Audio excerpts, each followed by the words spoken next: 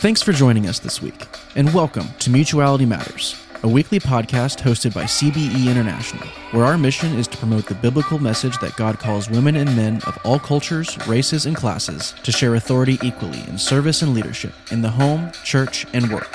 Let's get into this week's episode.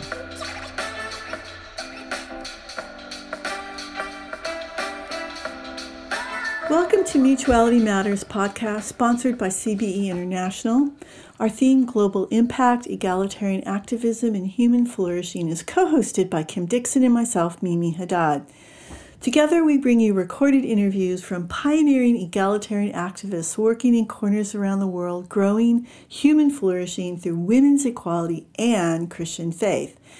As we interview leaders worldwide, the quality of our recordings often reflects their challenging circumstances, where access to reliable Wi-Fi and sound equipment is never a guarantee. But thank you all the same for leaning in to the wisdom of these skilled leaders. Today's guests are Ron and Arbutus Sider, both precious and faithful egalitarians with a terrific story to share. Arbutus worked as a teacher and later as a marriage and family counselor. She also served on CBE's board of directors. Ron Sider is a distinguished professor emeritus of theology, holistic ministry, and public policy at the Palmer Theological Seminary at Eastern University. Ron is president emeritus of Evangelicals for Social Action. He's published over 45 books, and his book, Rich Christians in an Age of Hunger, was recognized by Christianity Today as one of the 100 most influential religious books of the 21st century. Join me in welcoming Ron and Arbutus Sider. Well, welcome everyone to Global Impact, Egalitarian Activism, and Human Flourishing. These are your co-hosts, Mimi Haddad and Kimberly Dixon. Yay! And we are here with Ron and Arbutus Sider in their beautiful community of Lansdale, Pennsylvania. So, Ron and Arbutus, thank you so much for being part of our podcast. Gladly. Thank you. What have you both enjoyed? Let our listeners know most about retirement overall recently. What I think I enjoy most is the setting. We are sitting out here and looking over a beautiful small woods with a path all the way through it, a circle path. And especially in the fall now, it is absolutely gorgeous. I would agree. It's breathtaking. Ron? Well, I didn't retire until the middle of 2019, when I was 79. But I am fully retired now. I don't know that my life has changed a lot. My cancer certainly and my illness has knocked me out so that my energy is still not up to where it used to be. But I'm working on my autobiography and plugging away. Excellent. You look great. You both look wonderful. And this beautiful environment frames that beauty even more. So thank you for allowing us to interview.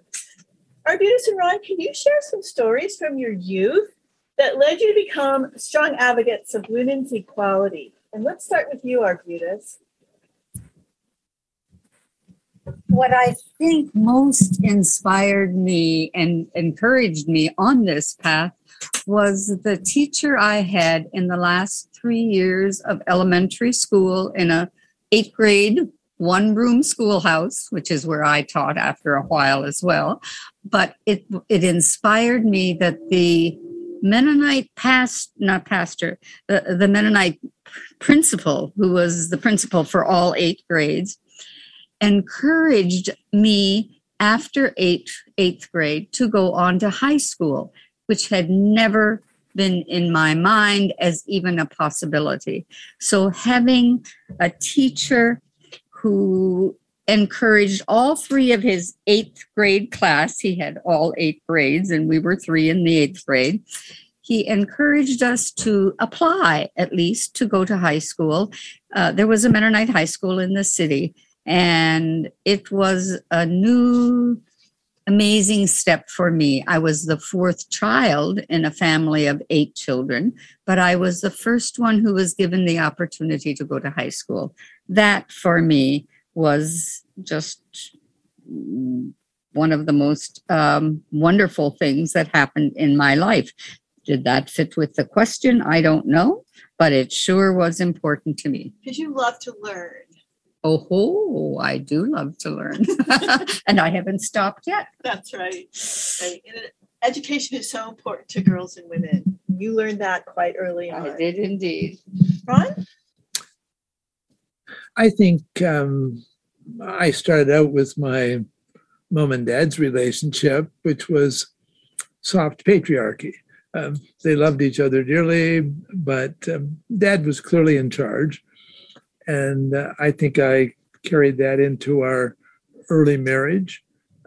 We loved each other dearly, and that meant that, a lot of the problems of patriarchy were not there, but I still assumed the soft patriarchy.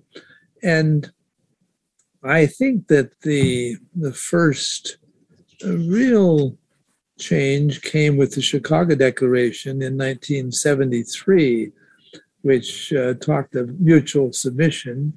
And then in the next couple of years, there were important meetings, and another meeting in 74 and another meeting in 75. And biblical feminism was very much a part of that.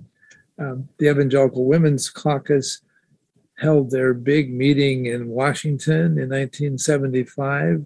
I believe 300 or so people were there. Arbutus went.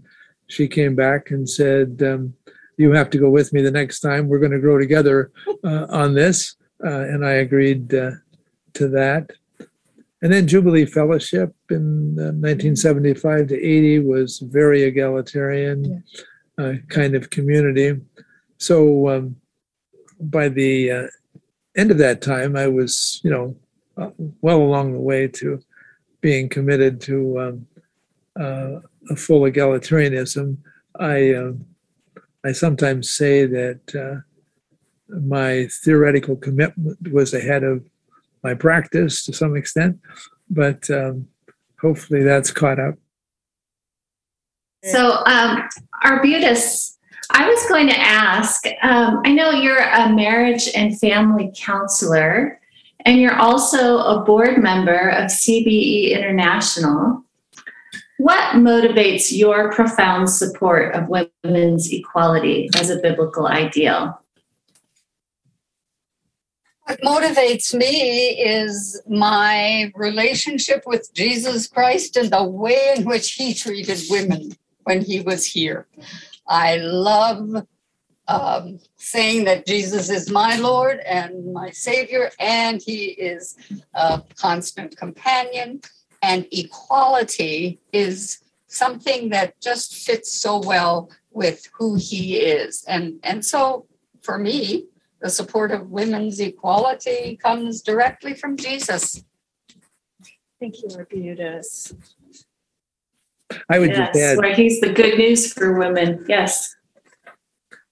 I would just add that to strengthen what Arbutus said, when you compare the way Jesus treated women with the general attitude of Jewish men toward women, there's just a radical difference to the point where you really have to say Jesus is a feminist. And I could talk about a lot of Amen. Those details. That's right. Well, what about the Chicago Declaration and the founding of ESA, Evangelicals for Social Action? Can you speak about their role in advancing gender equality? I think I've already said the basic things to be said about that. The Declaration talks about mutual submission. We went on to be very concerned about women's equality. I think that's been a part of Evangelicals for Social Action, which grew out of the Chicago Declaration, so that we've been committed to women's equality, I think, from the beginning. It doesn't mean that we always manage to practice what we believed, but we've been working on it ever since then. I love that honesty of the knowing the truth, and it's a little bit harder to practice, and yet the awareness of that so that you can work on it. Right. We're in process, but not fully there yet. I grew up in a home that actually in a small denomination that believed in complete sanctification. I tried to be sanctified many times, but it didn't quite work. And I realized there was still genuine carnality in me. So I guess that applies to all kinds of things that we believe theoretically, but only grow into practicing. Mm-hmm. And I think that genuine mutuality is an example of that. Yes, indeed. Arbutus, what about you and your role on CBE's board and the trips you took around the world with CBE and the women you met there? I mean, obviously you have a deep commitment to this project. I do, and certainly any opportunities I had to travel around the world deepened that commitment. My more recent loss of long-term memory makes it hard for me to pull back details of that kind of thing. I can talk about the present more easily than the past, but it was certainly fulfillment for me as a woman, as a wife, to be able to travel with other women and to see what God is doing around the world.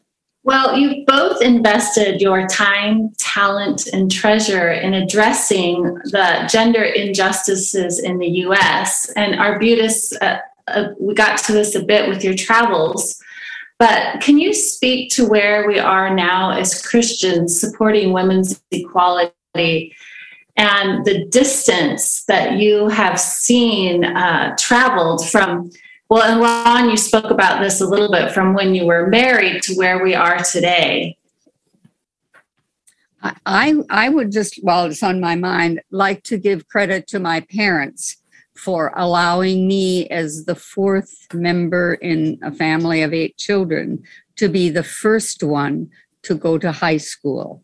My teacher, or our teacher in this public school, this 8th grade rural schoolhouse, worked adamantly to have the 3 graduating 8th graders, all women, all girls, to be able to go to high school and then to do whatever they wanted to do in life. So for parents and one particular teacher to advocate for us was just amazingly important to me. And ever since that, I just like to be sure to encourage women. It's so good to know that it's not as hard as it was back then for women to do what men were able to do. So I'm very pleased with that. At the moment, I want to say this at some point, so I might as well do it now. I find myself in a role that more models my mother of being at home primarily and doing most of the housework myself because of Ron's illnesses and because Ron was not able to do the things that he used to do. So what impresses me, 2 things. One, how easy it is to step back into a role of taking care of the house, taking care of meals and that kind of thing. At the same time, not resenting it because I know it's what Ron needs right now.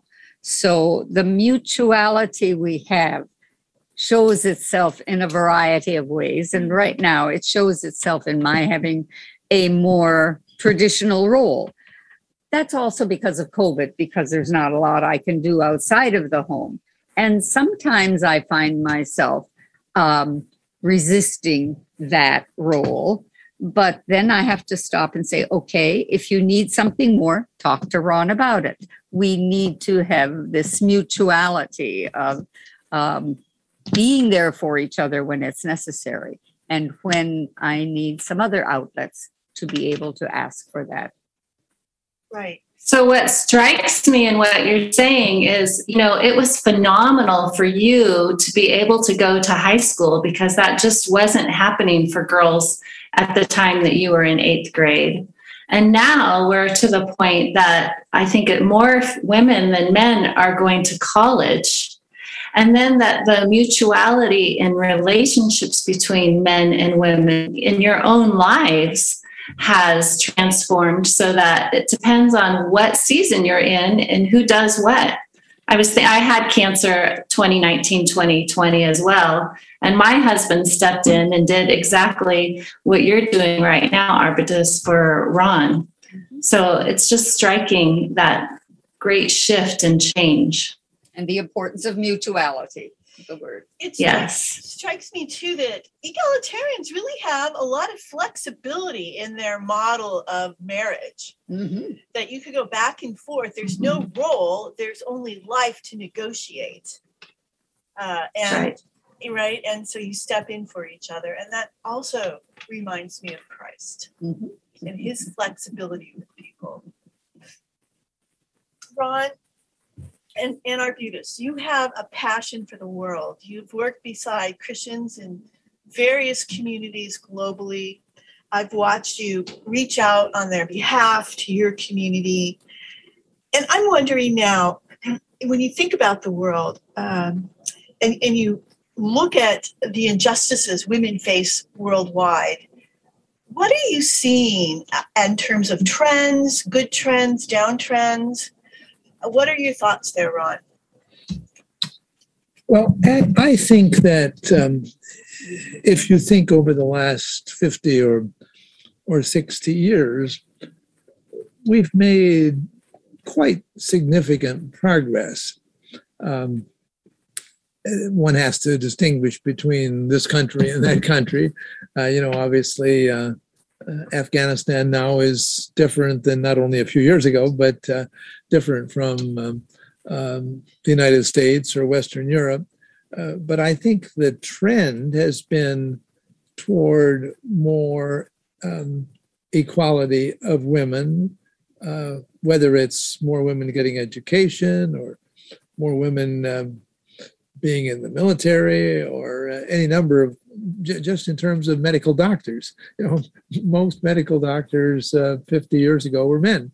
And I suspect it's true there too, as it is in education generally, that probably more women are now in training to be doctors. But I think the Evangelical Center, Christianity Today, InterVarsity, Christian colleges and universities, on and on, they've moved in a huge way in the last 40, 50 years. And that's a strong, major movement. And I think the conservative position is losing ground. It even kind of modifies things here and there as it tries to maintain its position. Mm-hmm. Thank you.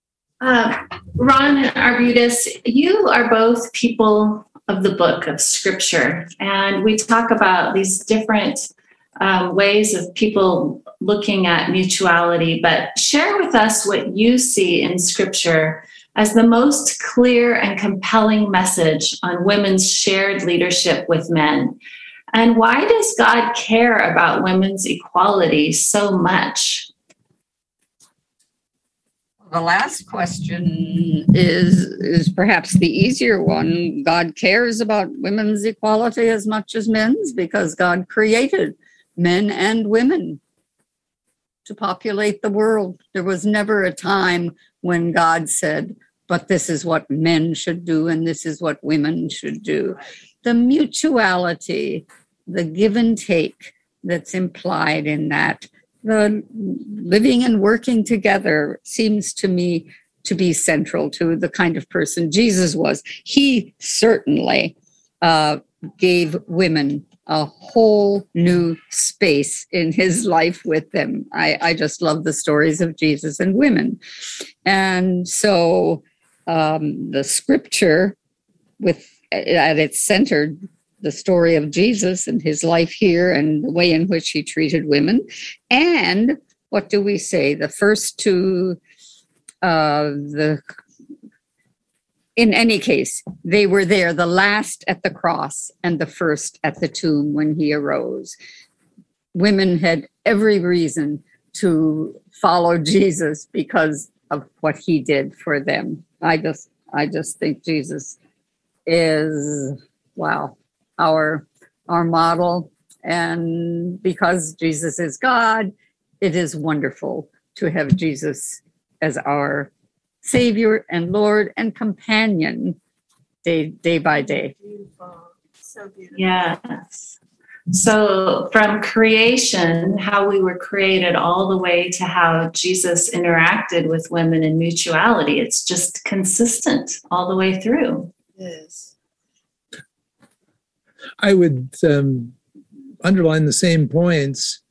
At creation, Genesis clearly says that God created man and woman in his image, both of them in the image of God, no difference there. That's in many ways the most profound theological foundation for what we're talking about. And then, even in the Old Testament, awful male chauvinism in many ways. But here and there are women leaders that emerge that are astonishing given that culture. But then you come to Jesus, and Jesus lived in a culture where it was a disgrace for a man to appear with a woman in public, where Jewish leaders said that if you teach your daughter Torah, the first 5 books of the Bible, you're teaching them lechery. And it was impossible for a woman to testify in court because they didn't think she had the brain power to get the facts straight. Jesus went about publicly with women. The story of a woman washing Jesus' feet in public is just astonishing in its break with the values of the time. But Jesus blessed her and affirmed her. And even though Jewish men knew that women couldn't get the facts straight, Jesus gave the first resurrection appearance to women. I think that was on purpose to underline his different attitude. And then finally, St. Paul, who says there's neither Jew nor Greek, slave nor free, male nor female. That's a radical kind of statement. So those are some of the central things I would want to underline, and Arbutus already said that. Right, and you actually hit on these 2 key points. Genesis, the story of creation, and us being created in the image of God of all human beings. And then there's this recreation in the person of Christ. Paul says, be clothed in Christ. So we're clothed in God's image in Genesis, and then we're clothed again in Jesus Christ. And I can't think of a more fantastic way to live one's life. It's an ennobling that we did not earn, but was given to us through God who loves us so much. And Arbutus and Ron, you're both avid readers and writers. And Arbutus, I remember when you loved a book so much, I would end up receiving it in the mail. And you would say, Mimi, you will love this book. And one that really touched me the most was Mighty Be the Powers, How Sisterhood, Power, and Sex Changed a Nation. The story of the Nobel Peace Prize winner, Lima Gobwe, leading the nation of Liberia from dictatorship to democracy. And so tell us about how books have influenced you, besides scripture, the books that you have read, or perhaps the people you have known who have written books. and how their influence has shaped some of your life views and worldviews today. What's your favorite book besides the Bible? Yeah, those are good questions. And it will take me a while to thread through and come to that. But I certainly love to read, and I love scripture because it has been the thread that has been throughout my life, a guiding principle with Jesus at the very center. And so I've appreciated that. The books that I have enjoyed, oh my, what have I got in there in the living room that I haven't read and can't think of right now? I have trouble thinking of ones in my answer to this question too. Yeah. Well, Ron, let's pick up with you, and our viewers will have an idea here in a moment.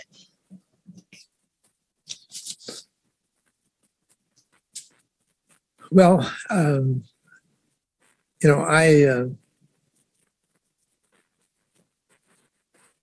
I don't think of immediately of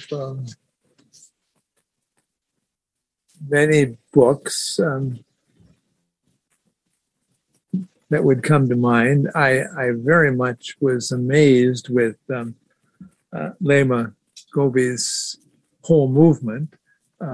It was an astonishing challenge to a dictatorship who was ruthless and killed people, tortured them, and yet the women dared to challenge him.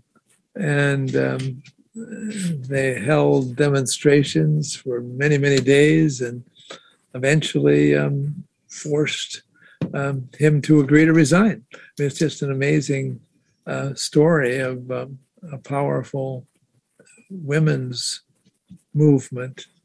Baby John and Pomona are a couple from India, living in a very poor section of India. And they come from the lowest class. Yes. The untouchables. Yes.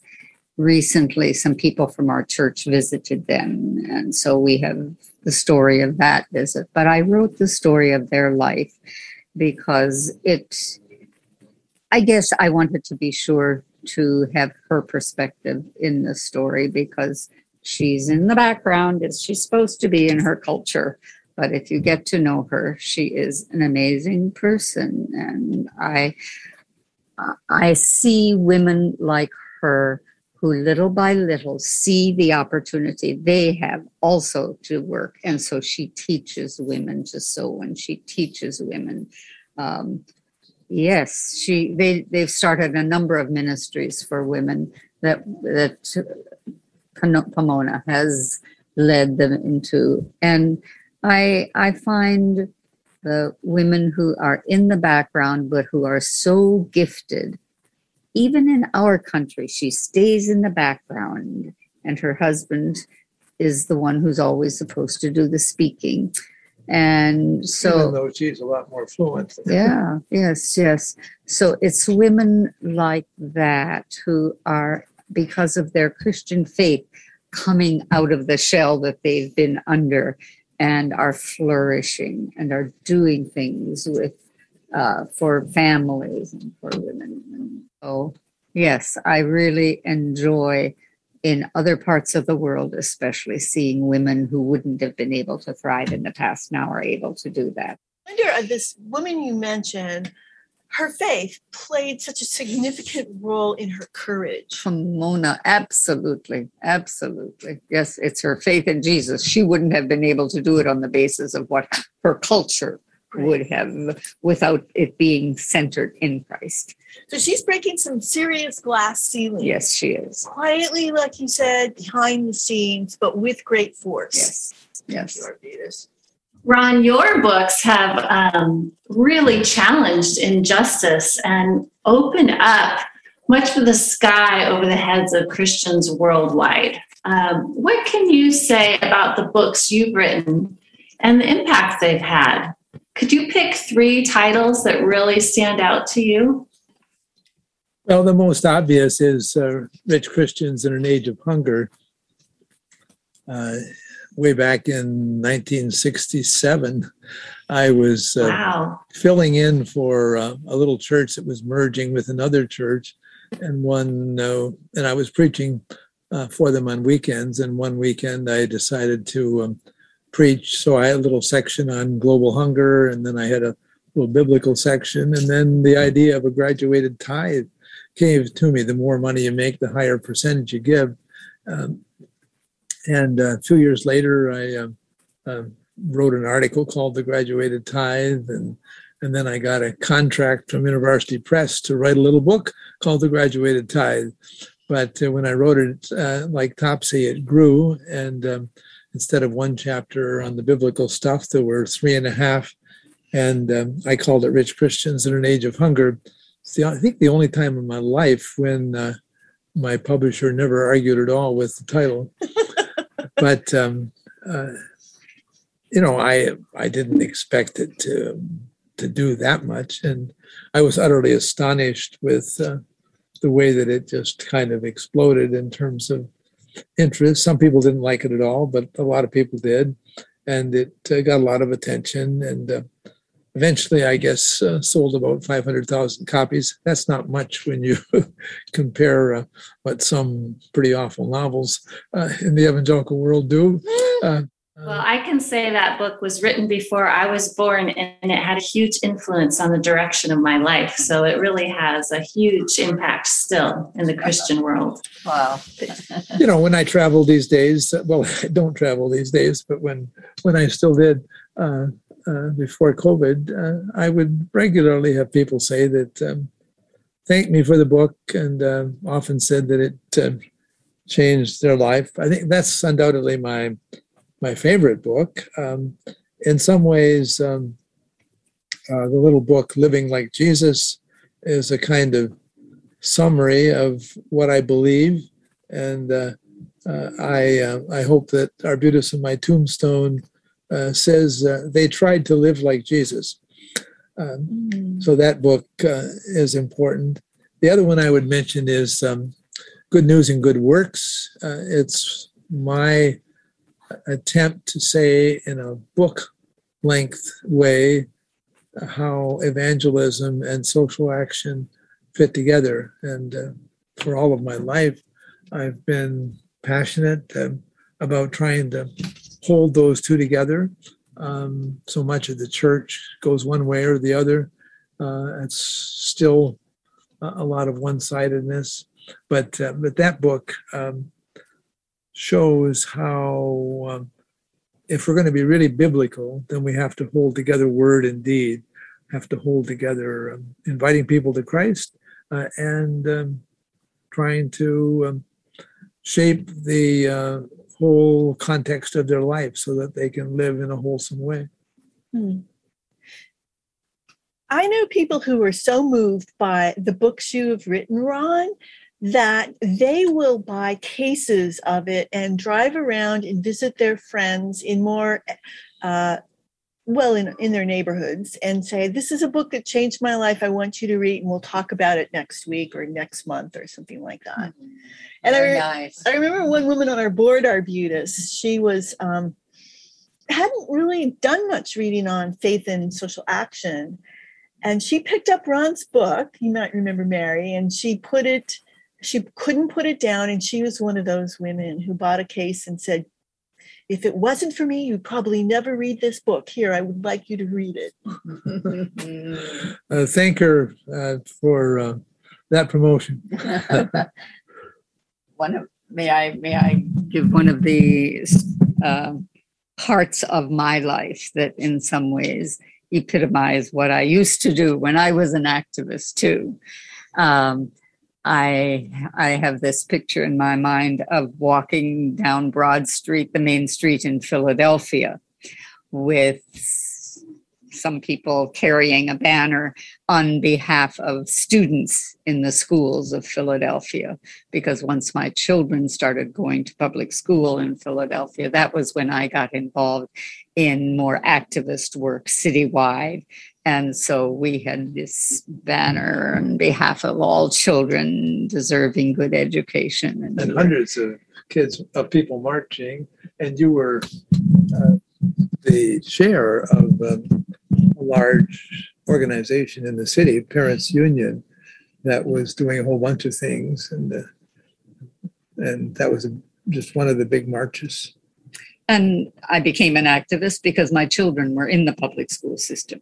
And so it was important to us that not just our children, but all children had a good education. And that was one of my passions. My favorite story on Rich Christians is interesting.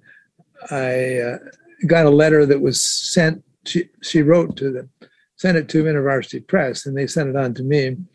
And she said, I grew up in a liberal, Jewish, I think, New Jersey home. We cared about peace and justice.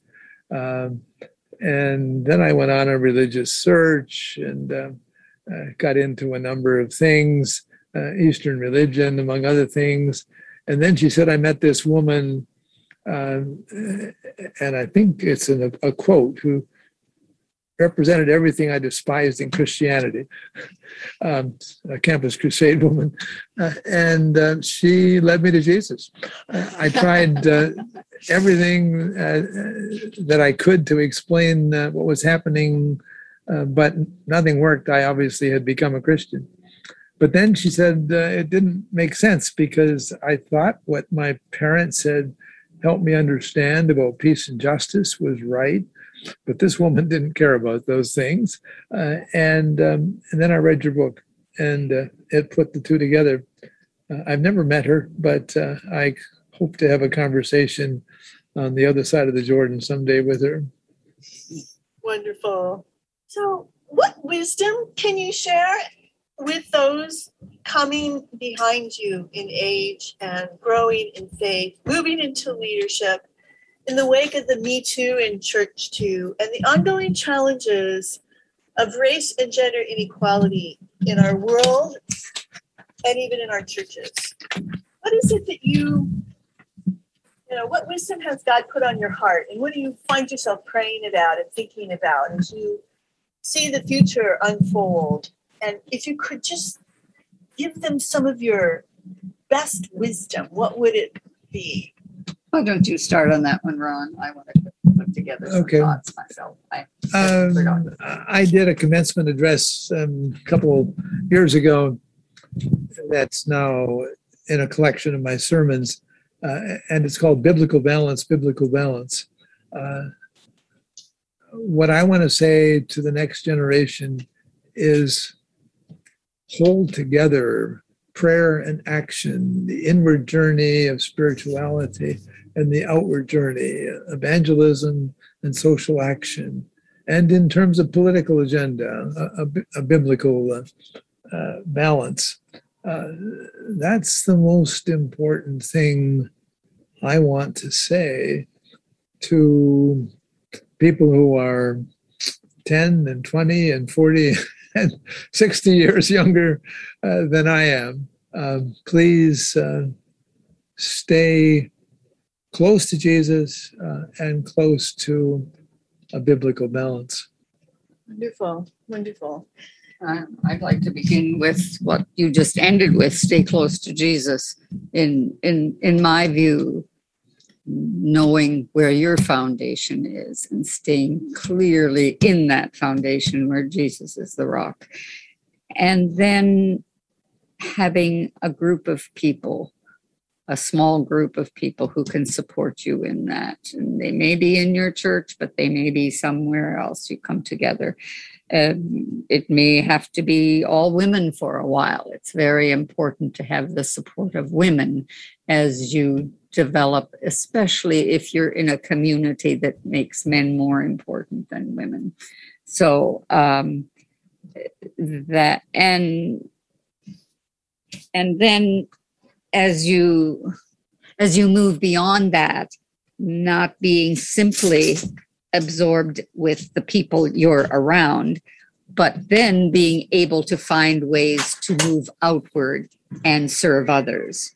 So having a strong foundation in the Word, first of all, and in your relationship with Jesus, and then making sure there are other women who support what you're doing, especially if there are things in the culture around you that put women down. You do need, which is why Christians for Biblical Equality is so important for us, was for me. And then the next step I wanted to take was, yes, to be sure that you never let yourself as a woman get so involved in household duties that you forget to step out of that role and remember that you have a voice that is needed by your community, by your church, by the world. Right. And why is it so easy to fall into that trap, Arbutus, of falling into these very comfortable roles the church and even culture teach? Mm-hmm. And sometimes it begins with just the context you're in. You're the mother. You have to care for the children when they're young. So if you keep taking care of them, then you may forget what you had done before the children that really gave you a sense of purpose and meaning that was beyond the household. So you want to be sure that you don't lose track of that. I think for me, recognizing what time it was in my life. Is this a time to knock on the door and get out there again? Because it's also easy just to stay comfortable once the children are gone, to kind of stay in your own cocoon. But that's not going to help you grow, and it's not going to be using the other talents you have. Keep an eye on the clock of your life. And keep an eye on what the Lord is doing and where you might join in. Yes, I like that. We are 82. Yes, a very beautiful 82, I might add. With years of wisdom to help us all keep moving. Exactly. Very good. Keep moving. I certainly don't believe in retirement in the sense of just playing golf and going out to eat. I want to keep working for the Lord. We both want to keep working for the Lord as long as we live, but our energy and our opportunities are a lot less as one gets older, and that's okay. Yeah. But I don't think one ever stops looking for new ways in which to serve the Lord, given the context one is in. And right now, or as it has been, where we couldn't move, we couldn't visit, I realize there are a number of people that I can make phone calls to who are very much in need of an encouraging phone call. And I need to keep pushing myself in that direction, because it's easy for me just to curl up with a good book and to spend most of my time doing that. And so for me to remember that I have responsibilities beyond my husband and me, and I think I need to do more of that. What this has encouraged me is to think there are still places where I can serve in very meaningful ways, and the telephone is one of those. Beautiful. I don't know about you, Kim, but this has been such a fantastic conversation. Oh, I just love it. I do feel like I'm in awe thinking of Arbutus being encouraged to go to high school. And in my era, where most people in college are women, how that's changed, and thinking of all that Ron has done and what he's written and how that has transformed Christianity and how it reaches the global world. I mean, you just have to say, Ron Sider, who wrote Rich Christians in the Age of Hunger, and everyone knows, and how that has challenged the church to reach out. And then Arbutus, her encouragement to women to remember that your voice is needed and to keep looking. It's not, well, I guess I should participate. It's needed. Get out there and use your voice. So powerful. In the first edition and then all of the others of Rich Christians in an Age of Hunger, I say that Arbutus is ahead of me in terms of living more simply, and she keeps pulling me along. She is a force of nature. And I have this great memory of Arbutus. We were working in India. Arbutus went off to the market and she picked up some simple fruit and she prepared it in her bedroom. And then she summoned all of us in and said, I have a treat for you.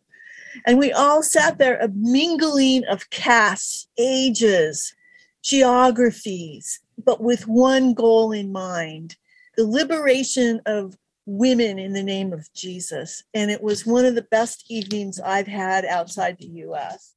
It's been a rich journey to travel beside these two leaders. And my colleague Kim has worked and lived in India herself. Oh. She has stories to tell you one day. Uh-huh.